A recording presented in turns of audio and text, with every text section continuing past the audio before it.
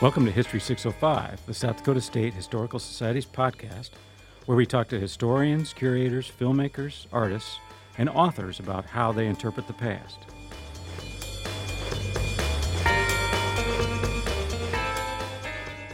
We can meditate and wonder whether our descendants, because I think they'll still be here, what they will think about us. And let us hope that at least they will give us the benefit of the doubt. I'm Dr. Ben Jones, South Dakota State Historian and Director of the State Historical Society. Join me and our guests as we think historical. So it is most appropriate and fitting that in our first year of our second century that this should also be a year of reconciliation between the Indian people and the non-Indian people alike. History 605 is sponsored by the Groover Family Trust and done in partnership with South Dakota Public Broadcasting. Welcome to the show. Welcome to History 605. Today on the show we have Professor Jon Schaff. Jon is a professor of political science at Northern State University in Aberdeen, where he has taught since 2001. He teaches classes on American political thought, American political institutions, as well as politics in literature and film. Professor Schaff is a regular commentator on South Dakota politics and the author or the co-author of Age of Anxiety, Meaning, Identity, and Politics in 21st Century Literature and Film, which he co-authored with Anthony Wachs. Jon, welcome to History 605. Thanks for having me, Ben. Great to be here. I asked you to come on the show because of your chapter in a recent book, Old Trails and New Roads, published by Center for Western Studies at Augustana, edited by John Locke, and there's a lot of great chapters in here, but your chapter entitled From Deadwood to Hollywood, South Dakota on Screen. I had been thinking and toying about doing a series of these podcasts about how Hollywood movies or television has represented South Dakota and South Dakota history, and I saw your chapter, and I said, well, this is great. This is kind of rolling it all up into one episode with somebody who's really thought deeply about all this, so this is fantastic. I aim to serve. Well, your aim is true. And I like how you have kind of broken this up. So I guess maybe just to kick this off, what drew you, certainly with co-authoring a book and so forth, this is not a passing fancy, as you put a considerable amount of thought into this. Yeah. What drew you to kick this off, having taught in South Dakota for more than 20 years now? The honest answer is, the editor of the book, our mutual acquaintance, Jon Locke, came to me. He's the editor of the book, and he said, we're putting this book together. Some different takes on South Dakota, and he said, "Well, you write and teach stuff on movies, right?" And I said, "Yeah, I do. Do you think you could do something on South Dakota and movies?" I said, "Sure, I can do that." And so I just put on the thinking cap, and I wrote down every movie I could think of, including TV shows, which was only a couple. We'll probably get to that, but yeah, every single thing on film, you might say, that has to do with South Dakota. And then I went on social media and I said, "Hey, people, I've got this opportunity. What have I forgotten or what have I missed?" And so people came up with stuff that either I went, "Oh, yeah, I forgot about that one," or, "Geez, I've never even heard of that." And so kind of put together a list. And it's not a bad gig when you get paid to watch movies. So, I mean, some of these things I'd seen before, but I for the chapter, I wanted to watch everything again. Once I sort of figured out mostly what I wanted to do, I sat down and watched them, though there's a couple that I watched that ended up, just for space considerations, it pained my heart not to write about Hidalgo. In fact, the first draft it was in, but then the chapter was too long, so it got cut out. But watched them all, and then I saw the patterns, I think, to which you're alluding. Those patterns emerged, and bada boom, bada bing, you got yourself a chapter on South Dakota and film. How many movies, including the ones that you don't write about because they got cut for space and so forth, how many movies were on your list to watch? Oh, gosh, you put me on the spot. I don't know. And more than 50? No. Okay. I mean, it is, because one of the things about South Dakota and film is, I guess the good news, bad news, is that it's not like there's a lot. I mean, it's not like this is New York. It's not like it's Los Angeles. Right. It's not London. So it's not like there's a lot to choose from. And when we say films about South Dakota, we should probably, categorize. What I put into my head is that in some cases, South Dakota, they shoot films here because they like the exteriors. even though the story itself has nothing to do with South Dakota. And I know a classic example of that is Starship Troopers, the sci-fi film based on the The Robert Robert Heinlein Heinlein. novel. So they shot that because they needed an alien planet. So they went to the Badlands and shot there. But obviously, that is a sci-fi movie taking place on a different planet. So it doesn't actually take place in South Dakota. So in some cases, there are movies that are shot here that even though they don't, the setting of the story is not here. And then there are other movies that are actually South Dakota stories. And so that's what I meant. But even on both those categories, it's not like it's a lot. It's, again, you put me on the spot. I think I probably watched about 10 to 12. And then there are others. There's this website that perhaps you're familiar with called Wikipedia. Some of the movies that I knew were sort of tangential, I could Wikipedia them without even having seen them and go, yeah, this isn't going to make the cut. I'm not going to waste 2 hours of my life watching this movie. I know it's not, it might be a scene was shot in South Dakota or someone drives through the state. It's not Right. really a South Dakota story. And in some cases that cut was hard. Cause for example, In the Wild, um, the film about Chris McCandless, who ended up this guy with the That's right. wanderlust who ended up dying in Alaska, and what was it? John Krakauer had written the book about him, so it was a best-selling book. They made a movie out of it, and part of McCandless's story is South Dakota. There's a Yeah. sign, I think, down by DeSmet, right? Isn't that? It's near Carthage where he worked, and there's a Yeah. sign on Highway 25 south of Yeah, the yeah. swamp. There's a sign there that says, "In the Wild," filmed in part here. And so I had to think, okay, that's really cool.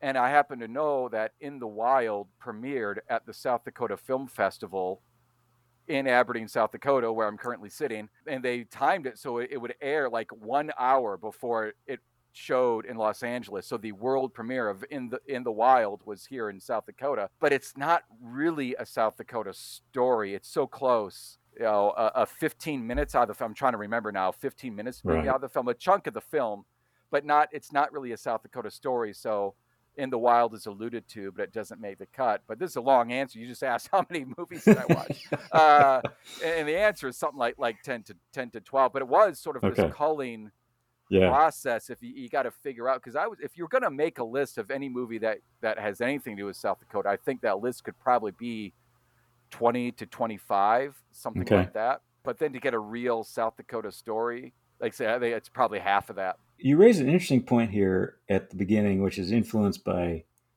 Joseph Bottom's recent book on the death of the novel. As I was reading the sentence, I thought, oh, I bet that footnote goes to Bottom's book.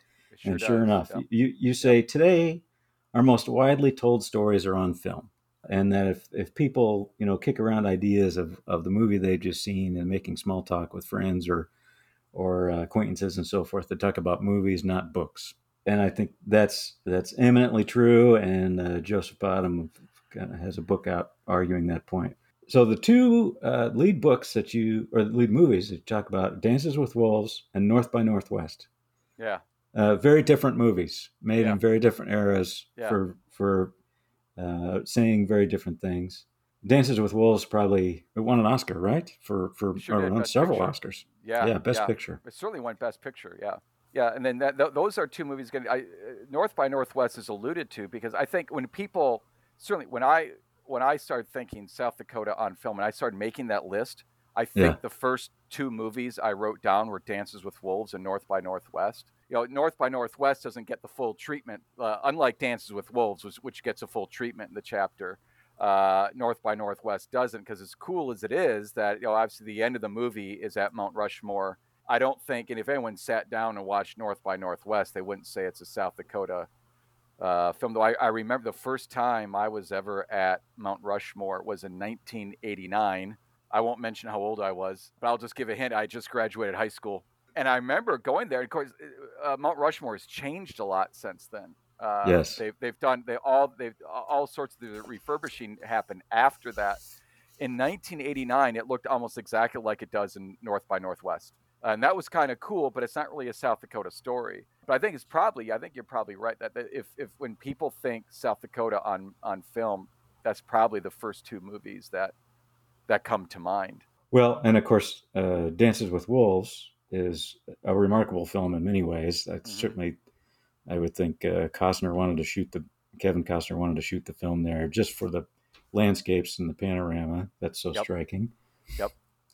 Also, the effort that he takes to have so much of the film in Lakota. It's Yeah. remarkable when you think about it. I mean, Yep. Lakota it's a language that sounds beautiful. I mean, it's just the Yep. way I really love listening to it because of just the sounds. And I've gotten to a point where you hear a few words long enough, you can pick up the meaning and so forth. So it's fun to listen to somebody speak it. And so the movie itself, in its use, it connotes a respect for the culture it's trying to explain, right? And I think Yeah. that's the heart of that is this Union soldier who goes west to see it before it's gone, kind of like Catlin and other people of the era. When you teach about that movie, I assume you bring it up in your classes and so forth. What are the Yep. students now? It's a whole generation ago. I mean, the movie was made and out and kind of no longer famous even by the time they were born. What do Yeah. they get out of the film?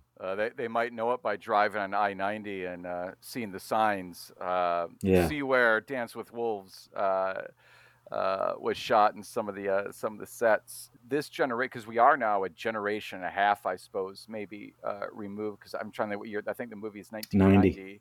Yeah. So that's do math in your head. 33 years ago. And so to the students, I think what they're drawn to are two things. One, I think they are drawn to the Native American themes, which is not unusual for the part of the country that we live in.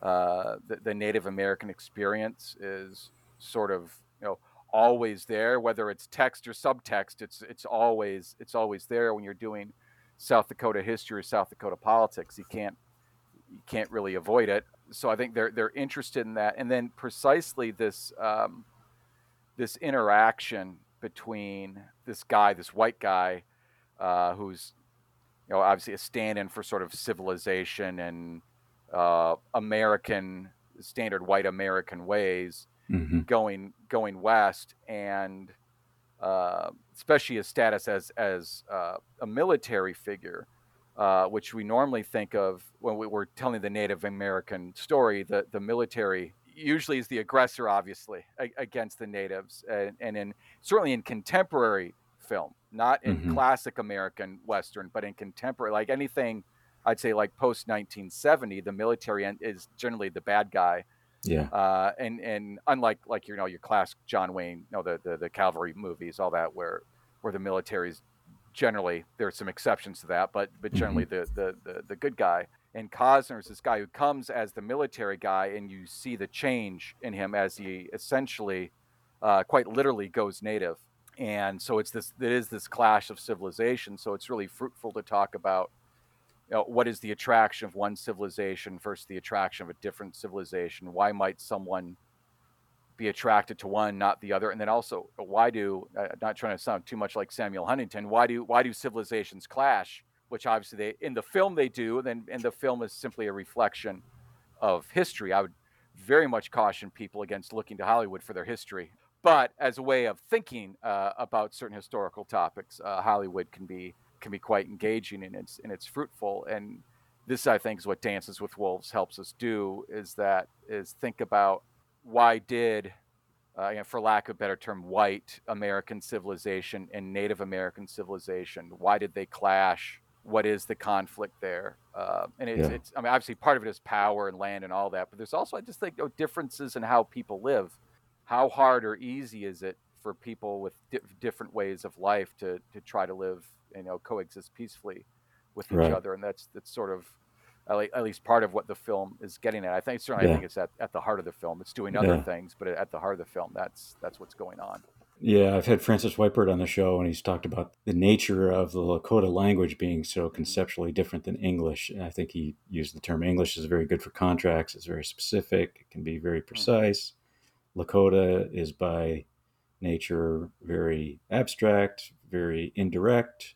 You can imagine the U.S. government conducting any kind of treaty negotiation with very precise, very direct language, and the other culture, whether it be Lakota or Ponca or Kiowa or whatever the tribe might be. As my kids would say today, not picking up what you're throwing down, right? I mean, there's just Yeah. And I remember the scene from Dances with Wolves where Costner is acting out that he's seen buffalo, and he's trying to tell the warriors of the Lakota tribe where the buffalo is, and one man looks at the other and says in Lakota, "His mind is gone."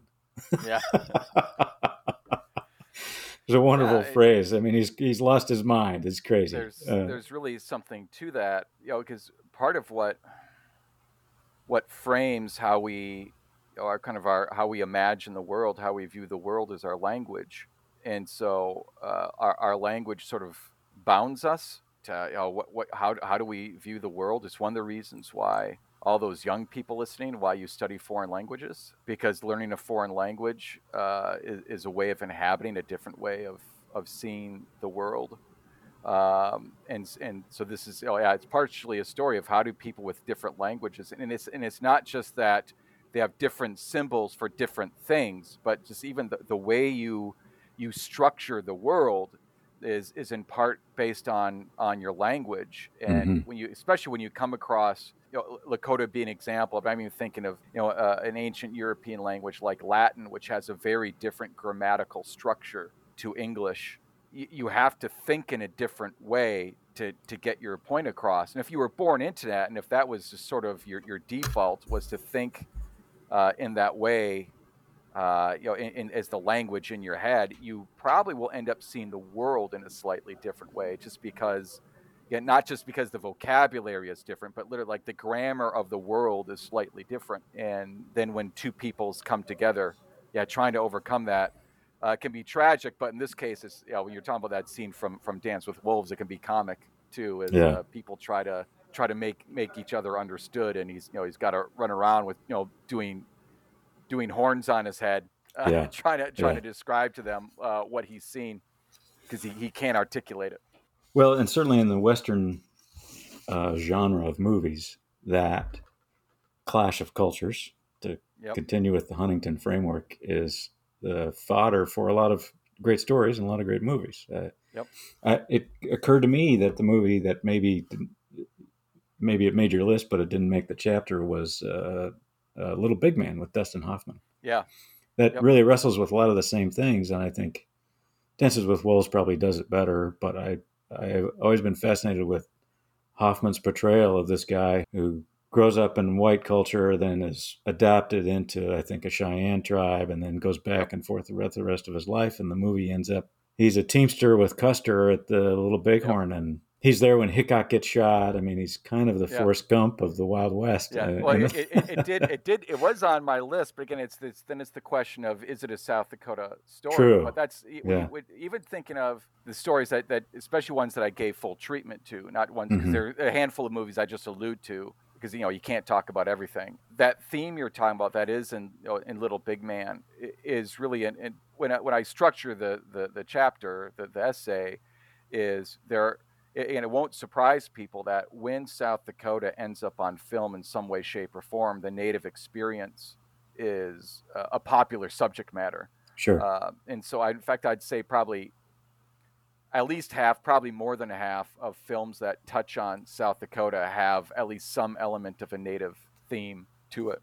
And three that I give an extended treatment to, we've mentioned Dances with Wolves, the kind of action, kind of the thriller Thunderheart, which I think is of all the films in that I talk about, especially the big Hollywood movies. We'll get to Chloe Zhao movies in a second. It's the most of the big Hollywood productions. It's the most South Dakota film ever, in a way, in that it was actually filmed in South Dakota. It takes place in South Dakota. It's so you've got Dance with Wolves, Thunderheart, and then there's an HBO film, Bury My Heart at Wounded Knee. Obviously takes its title from the D. Brown book, even though it's only it's telling the Lakota part, the South Dakota part of that story in the film. And all those three movies all deal with this notion of clash of white European American civilization and Native civilization, and then the main characters all having an identity crisis. In one case, you've got a white man in Kevin Costner who is now doubting, do I really want to belong to that white civilization in which I've grown up? And then in the other two cases, the Val Kilmer character in Thunderheart, and then the Beach character in Bury My Heart at Wounded Knee, are both native, who have sort of left. I don't think the Val Kilmer character was ever really there, but his mother was native. That's established quite early, and then have this division in their soul, sort of this Right.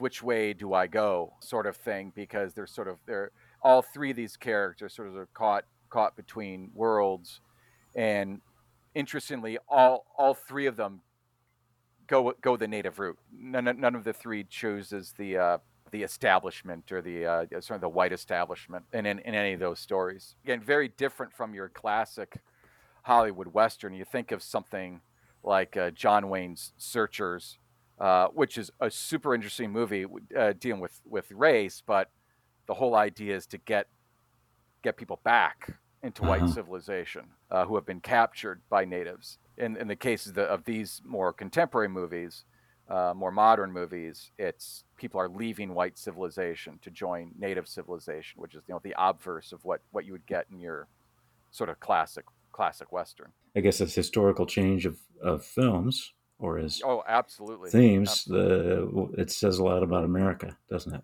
I'm trying to remember if I said this in the essay. I think I did. Is that you would be hard pressed. I think, in fact, Little Big, because I think Little Big Man is 1970. Seems Yes. right. 70, 72, something like that. Something like that. I think you'd be hard pressed to find a film post Little Big Man. Again, think of your classic Hollywood Western where it's cowboys and Indians, and it's not all the time, but like 85-90% of the cases, the cowboys are the good guys and the Indians are the bad guys. I think it's hard to find a film, like I say, post 1970, that's the case. There was a real change in attitude about the depiction of natives, and it's hard to find, again, post Little Big Man, I would say, a film that isn't, in essence, very respectful of the native experience, as opposed to your classic Hollywood Western, which was very hit or miss on that, and mostly miss. Sure. Very simplistic and caricatured. It's so that the savage, and they've got to be, it's all, it got to kind of got this manifest destiny ideology behind it. We've got to make the world safe for civilization. The natives are in the way of civilization with their backwards ways, and that's kind of your basic cowboys and Indians Western, which obviously then does not redound well to the depiction of natives. Well, it's shifting gears here a little bit, and then you talk about the filmmaker Chloe Zhao. I didn't realize this until I read your essay. Her 3 films. I'm familiar with No Man Land. Love that film. Went to see it in the theater and seen it once since.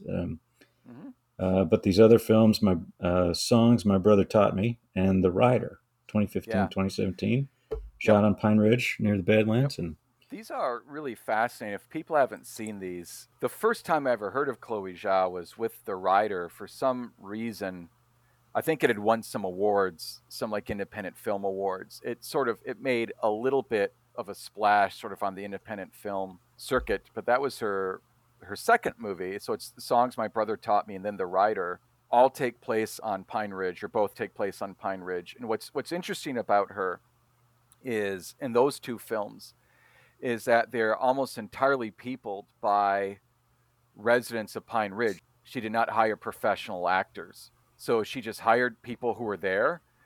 In many cases, this is especially true of The Rider, because The Rider is also a quasi-biographical story of the main character. It's the guy who plays the main character. He's basically playing himself. It's his story of this guy who was looking for a career in bull riding, in horseback riding, I should say, and ends up getting injured, and with a brain injury, and now he can't ride anymore. The guy who plays the main character, this actually happened to him, and they basically they change his last name, otherwise it's him. Wow. His father in the movie is played by his father. His sister in the movie is played by his sister. How Chloe Zhao gets these these performances out of people who are not professional actors. They're just people from Pine Ridge is amazing.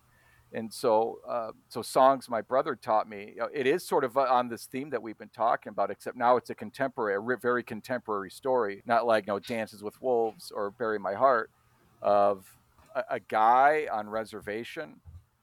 He's a kid, I should say. He's must be getting close to high school graduation because his girlfriend is graduating high school, so he must be 17 or so. And his girlfriend is going to graduate and she's going to go to Los Angeles, and he wants to go to Los Angeles. On the other hand, his family is on the reservation, especially his sister. Thus, Songs My Brother Taught Me. His sister is who he loves, a younger sister, is on. So he's got this clash between, do I leave? He's got a brother who's in prison, and his brother tells him, get off res as fast as you can. Just leave. Get out of there. So he's caught between, do I stay with my people and my family, or do I leave with my girlfriend? Just get out of there.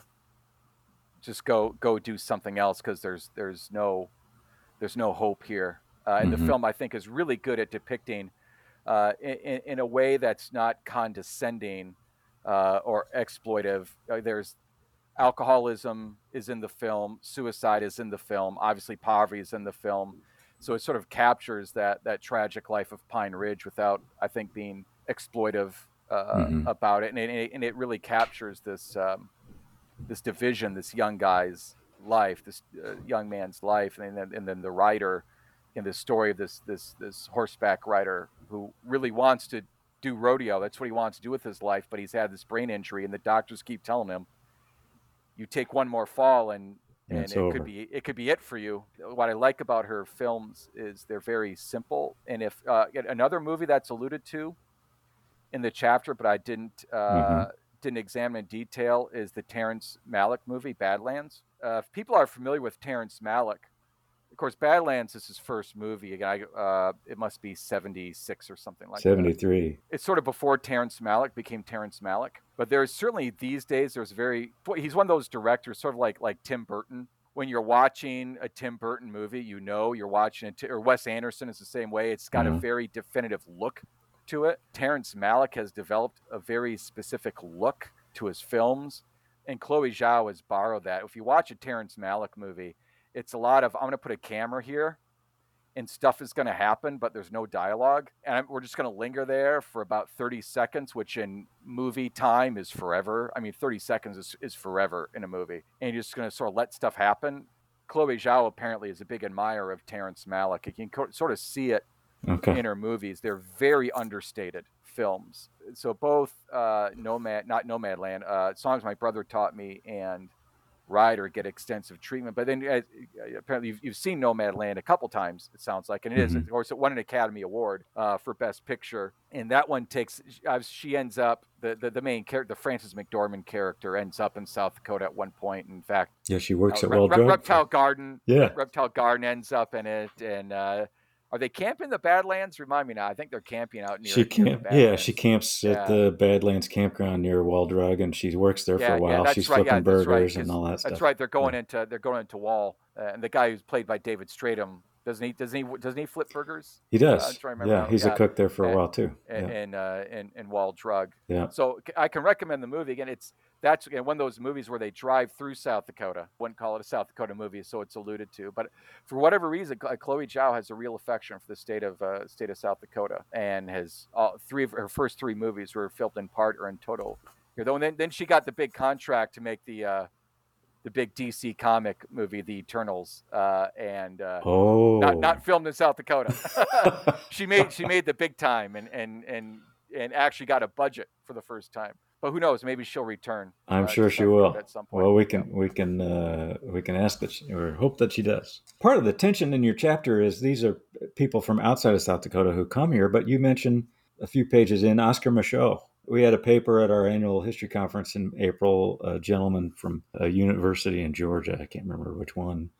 He's done a lot of work on Oscar Michaud, and you've mentioned The Homesteader here. It's hard to get a copy of that film. Have you seen that movie? Well, because I think the point is it doesn't exist. So Oscar Michaud what an amazing character. Right. Just as his own biography. because he's a black fellow, I believe Yeah. from Chicago, Yep. if I'm not mistaken, who ended up homesteading. That's his first film was called The Homestead. Was it by Mitchell Chamberlain In somewhere around Gregory there, if I County. recall. Being black in South Dakota is a little unusual, Yep. of course, and he's homesteading here. Then he starts making movies about life in South Dakota. And part of them, because the thing is, because so he makes these, but they're silent films. It's very early film, and of course, we don't. Back then, they didn't preserve films. The whole idea of film preservation, probably when he's making these silent movies, in the 1920s, early 20s and through the 20s, you're talking, at least probably 40 years before anyone started thinking, maybe we should start preserving these things because the film decays if you don't handle it in the right way. I mean, there are underground vaults in was it Utah or Nevada or something there where they bury film now. Right. They take classic films and they bury them, in these very climate controlled vaults. The problem, basically, why I don't talk about Oscar Michaud much, in some ways he'd be the founder of South Dakota film because he's lived in South Dakota, made films about South Dakota which are of interest, but they don't exist anymore. You can go on YouTube, you can see some Oscar Michaud stuff, but it's going to be later stuff, and it's not the South Dakota stuff because then he left the state and started doing other things. So none of the stuff that I think his first two films, certainly the first one, The Homesteader, touch on South Dakota or when he was living in South Dakota or dealing with his experiences, but there are no copies of those films left anymore. So all you've got is you can go online, you can sort of like read a narrative of what was in the movie, but you can't actually see the movie. So it's a real shame. Yeah. But just as I say, at the time, it was the film. So the prints of those films were gone before anybody thought maybe we should be preserving these old films. And so nothing exists anymore. Right.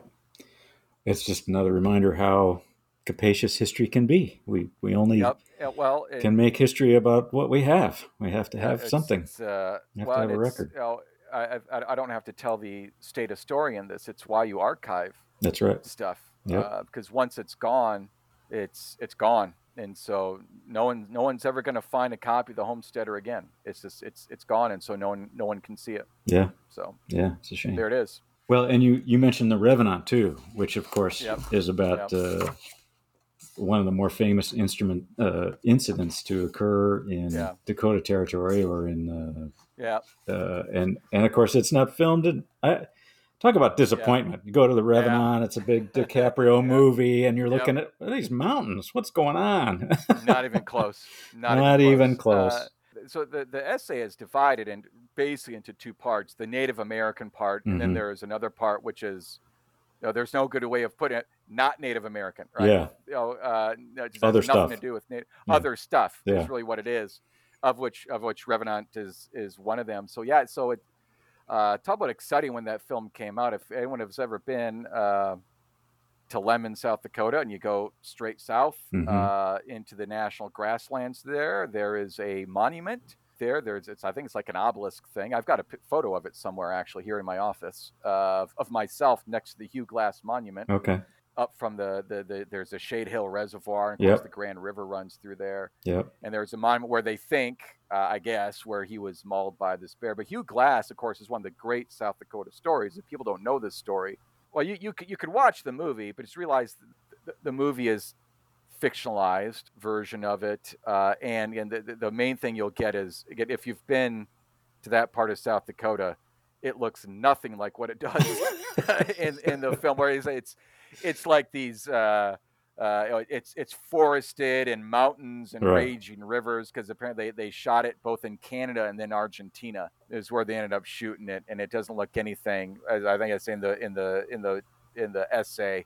If you're a tree in like Perkins County, South Dakota, you're really lonely. There were a lot of trees in that movie. There are a lot of trees in that movie, but there are not in South Dakota in general. To say nothing of the northeast part or northwest part of the state, where at least part of the Hugh Glass. So Hugh Glass is this mountain man, trapper, and I got to think what year it is, 1823, Yeah, he's 24. mauled in Maybe 1823. he's out there with this group, gets attacked by a bear. He gets mauled by a bear. His companions figure he's going to die. They leave him, and he crawled all the way from, again, just south of where, if you want to get a map out, a little bit south, you can find the Shade Hill Reservoir, just south of Lemon. And Fort Kiowa is that modern day Chamberlain, Ben? Is that right? Yes, near there. Modern day Chamberlain, right on the river. Mm-hmm. And he crawled. So it's in the essay. I'm trying to remember how many miles that is. It's like 180, 200 miles. Right. He crawled, and he lived. He crawls back into the fort, and they're all astonished. One of the people who left him, well, yeah, they're all kind of surprised that he's made it. And then this is where there's a couple there's Lord Grizzly, yes, there's a Manfred novel, yep, which is itself a highly fictionalized. I won't put a qualifier. It's a fictionalized version of the Hugh Glass story, right. and takes liberties with it. There is some question as to whether Hugh Glass, because the film, The Revenant, the Leonardo DiCaprio film, certainly plays up the idea of revenge. Yes. Against the guys who left him. It's not entirely clear whether historical Hugh Glass cared or whether he had ever found. That's where the film ends up taking liberties and tries to make this into sort of a, how could these guys do this to me, and make it a bit of a revenge tale. Yes. But it's even the true story is amazing enough to it, and I can recommend the film. Just so you can realize, that's my caveat is always, don't get your history from Hollywood. Right. So just be careful about that, and maybe just enjoy it as a story that is loosely based on real life events. Right. That actually took place in our state in South Dakota in the early 19th century. Yeah. Well, and it makes the title, From Deadwood to Hollywood. You talk about the HBO show Deadwood, which I did not realize it was that old, 2004, 2006, and then came back for some episodes in 2019. One shot. So it is the only show that you can say is really a South Dakota television show, so a series, is Deadwood, because you've got two other options. There's Little House on the Prairie, yes, which in the plurality, if you read the books, a plurality of the action, I guess, takes place in South Dakota. I'm trying to think of what the 7 books, at least 3 of them, I'm not going through my head, are totally, I guess Farmer Boy, of course, is a completely different story. It's in New York, but they're taking place in South Dakota. When they made the film, they decided to set it in Walnut Grove, which is in Minnesota, which is really, it's only 1 book in the series, but for whatever reason they chose to set it in Walnut Grove. Also, if you've ever been to Walnut Grove, Minnesota, and I have, the Walnut Grove in the TV series looks suspiciously like the Hollywood Hills. It does not look like that's true. Southwest Minnesota. Yes, the topography is not Southwest Minnesota. That's right. It's not Minnesota. But so they chose to put it in Minnesota instead of South Dakota, even though I think South Dakota has a pretty darn good claim to the Laura Ingalls Wilder stories as being South Dakota stories. And there is a sci-fi movie that ran like in the 20-teens, Warehouse 13. This warehouse is in South Dakota, out West River, but it's a TV show that's kind of like an X-Files show, where there's this team that goes around the world collecting sort of supernatural artifacts and alien artifacts, that sort of thing, and they put them in the warehouse. It's as much of a South Dakota show as X-Files was a Washington D.C. show, because they work for the FBI. I mean, it's irrelevant to the story. So you've got Deadwood, which I can highly recommend to people, especially the first 2 seasons. I think are about as good a television that's ever been produced, with the caveat, if you don't like violence and if you don't like swearing and there's a little bit of nudity, this is not your show, because it turns foul language into poetry.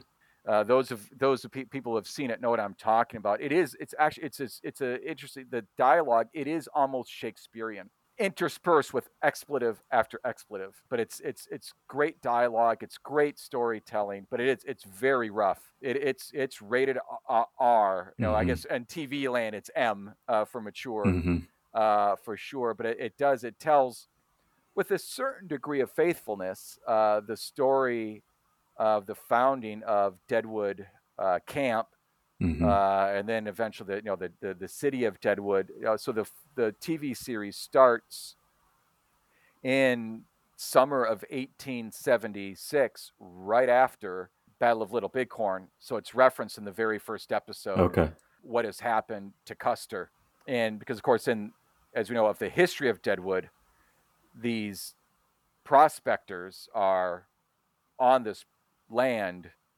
They're violating federal law. Say, dubious legality. Yes. Let's put it that way. A very, very dubious legality. Extremely dubious legality. So there's this anxiety about a little bit about the natives, though. This is a story. Natives are sort of tangential to the Deadwood television series. They're there, but it's largely tangential. It's most of the story, the kind of the founding of the city, and because the legality of it is highly questionable. Again, in history, they have no legal right to be there. Right. But what's the legal phrase? Possession is 9/10 of the law. Yeah. They are there. So what the story is about is how can we make this operation look legitimate and get it legitimate so we can get official recognition of our camp, and that means all the claims that people have to mines and gold, and how can we make this an actual legal going concern. And so the story has two anchors. On one hand, there's Seth Bullock, again, an historical character. You can visit his grave at the very top of Mount Moriah in Deadwood. You better have done your exercise because it's very steep, getting all the way to the top to see Seth Bullock's grave. So there's the Seth Bullock character, who's kind of the lawman and sort of the voice of law and decency, and he sort of is your classic Western hero. On the other hand, the other polarity is the owner of the Gem Saloon, Al Swearingen, who is a dastardly Machiavellian, cutthroat criminal, but they both have the same interest. We want to make this place legit, and it's a question of how do you do that? And it takes this combination of kind of Bullock's righteousness and Swearingen's Machiavellianism to the point of, if you got to get rid of people, you got to get rid of them. As Al Swearingen says at one point, I'm no good with a gun. I do my work close in. He's very good with a knife. Okay. And so that's the conflict, and it is great political drama. Okay. So a political science professor can get a lot out of that with the kids. Yeah. It does sort of, I would say, it ran for 3 seasons. It also, by the way, was filmed in the Hollywood Hills. The difference is the Hollywood Hills and the Black Hills do actually look quite a bit alike. And again, if you've ever been to Deadwood and you watch the show, it really does look like the scenery of Deadwood, but it's shot in California, but it looks a lot like Deadwood. But the third season sort of went off the rails a little bit. And then the creator of the show, David Milch, sort of got another idea for a show, and everything sort of fell. Deadwood just sort of ended. Then so I can recommend the first 2 seasons. The third season is good. It's nowhere near as good as the first 2. Okay. Then they came back about, I don't know, maybe 5 years ago or so, 5-6 years ago. Because everyone had always been, it's this sort of this great tragedy in television where this show ended without any conclusion. Oh. So Milch finally got everybody together, and they made a TV movie, a 2-hour movie for HBO. This is all on HBO. Yeah. For HBO, that sort of tied all these loose ends together. I see. So they skip about 10 years of Deadwood history. But again, if you know something about Deadwood history, so Bill Hickok is in it, but only for a while. Yeah. Spoiler alert. Yeah. I think if you know your history, you know that Bill is not long for Deadwood. Right. But Calamity Jane is in it, Okay. and Preacher Smith. You can find Preacher Smith's grave is also in Mount Moriah. And Yeah. Al Swearingen is a real person. Yep. There's a And Chinatown in Deadwood. Do they have a yes, Chinatown there? They do? yep, Okay. and they sure do. Mr. Wu, Excellent. Yeah. Mr. Wu. In fact, especially in the second season, the Chinese kind of sub story is actually, especially in the second season, is a very important sub story. Okay. And the Mr. Wu, this character of Mr. Wu, is a semi-comedic character. Okay. Because go to our discussion of language, he can't speak English. Okay. So he and Swearingen have to plot things while not being able to talk to each other. And the problem is Wu knows exactly one English word, and it's one I cannot say Sure. on this podcast. Okay. But he says it over and over when he's trying to get Swearingen to say, this guy's a bad guy. You got to get rid of this guy. Okay. And he's got a very specific word for this bad Okay. guy. But I can't say it on the podcast. Well, one of the more interesting people, I think, in the era is General Crook. And General Crook does go to Deadwood kind of in the wake of Little Bighorn and kind of tell the people, you know, he has to give them a side eye too, because he knows they're not supposed to be there. And here he's a, you know, United States Army general. And does he play even a tangential role in all this? Or? He's in it. I'm trying to think of where he comes, because the cavalry is coming in and out. Okay. And so Crook is in it here and there. Okay. Because it is precisely part of that negotiation of who gives us protection. Even though it's a minor part of the story, still obviously conflict between settlers and the natives. Who's going to protect us? And then are you going to recognize us as legitimate? So Crook is one of those people they're trying to convince. Crook is he's in and out of it. Okay. Shall we say? He's sort of but he's a minor character. But certainly, he might. I'm trying to think. He might appear actually in all three seasons, but only here and there. Okay. Does he appear? But it is clear. At one point, of course, the U.S. military was supposed to be keeping people out of the Black Hills. Yeah, they were ordered to do that.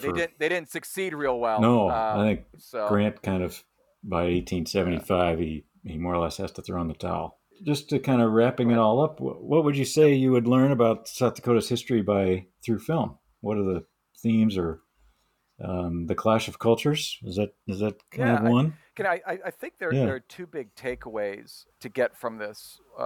One is, again, when people make films about or in South Dakota, it is typically for one of two reasons. And one is what we've been talking about earlier. Filmmakers like to tell native stories when they're dealing with South Dakota, and then you very much get clash of culture type stories. Whether it's explicit, like Thunderheart and Dance with Wolves, Bury My Heart at Wounded Knee, where it's white culture and native culture clashing with each other.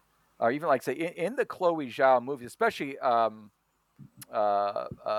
My Brother Taught Me, it's sort of an internal clash of this this young man choosing which way to go. I know one of the metaphor I draw in the essay is in 1847 or 48, Frederick Douglass gives this speech where he asks, "What country have I?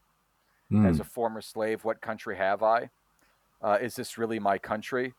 And in 1847, for Douglass, the answer was mostly no. This is not here. This isn't my country, though.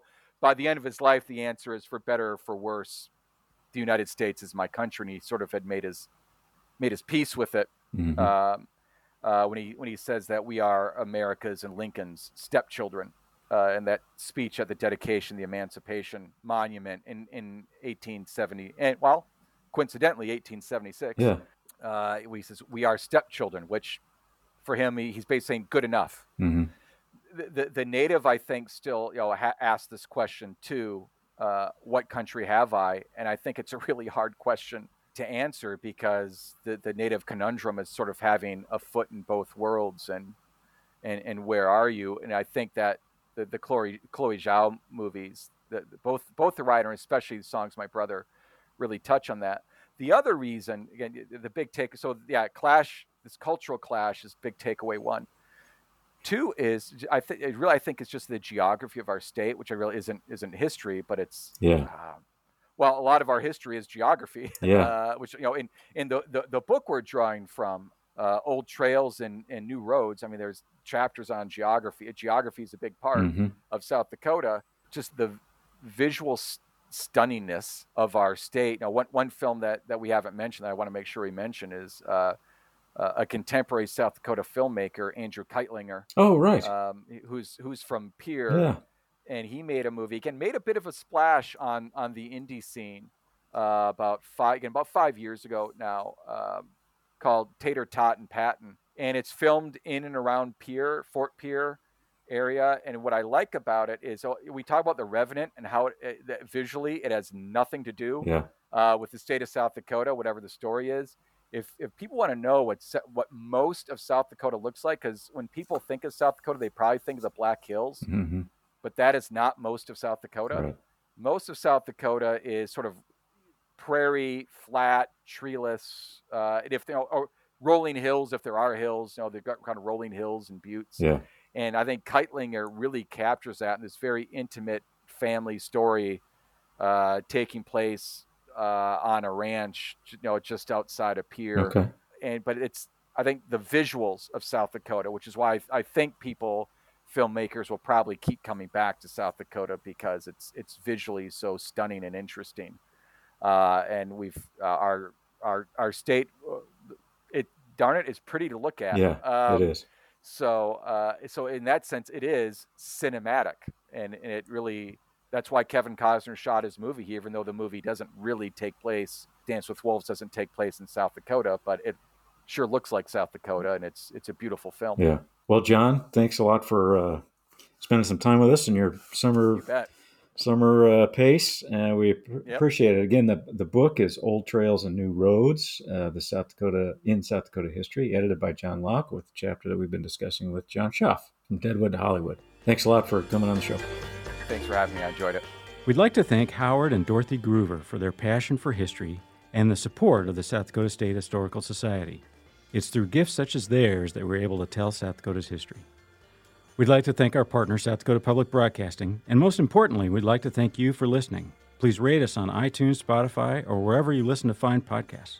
We'll be back in a couple weeks with another episode of History 605.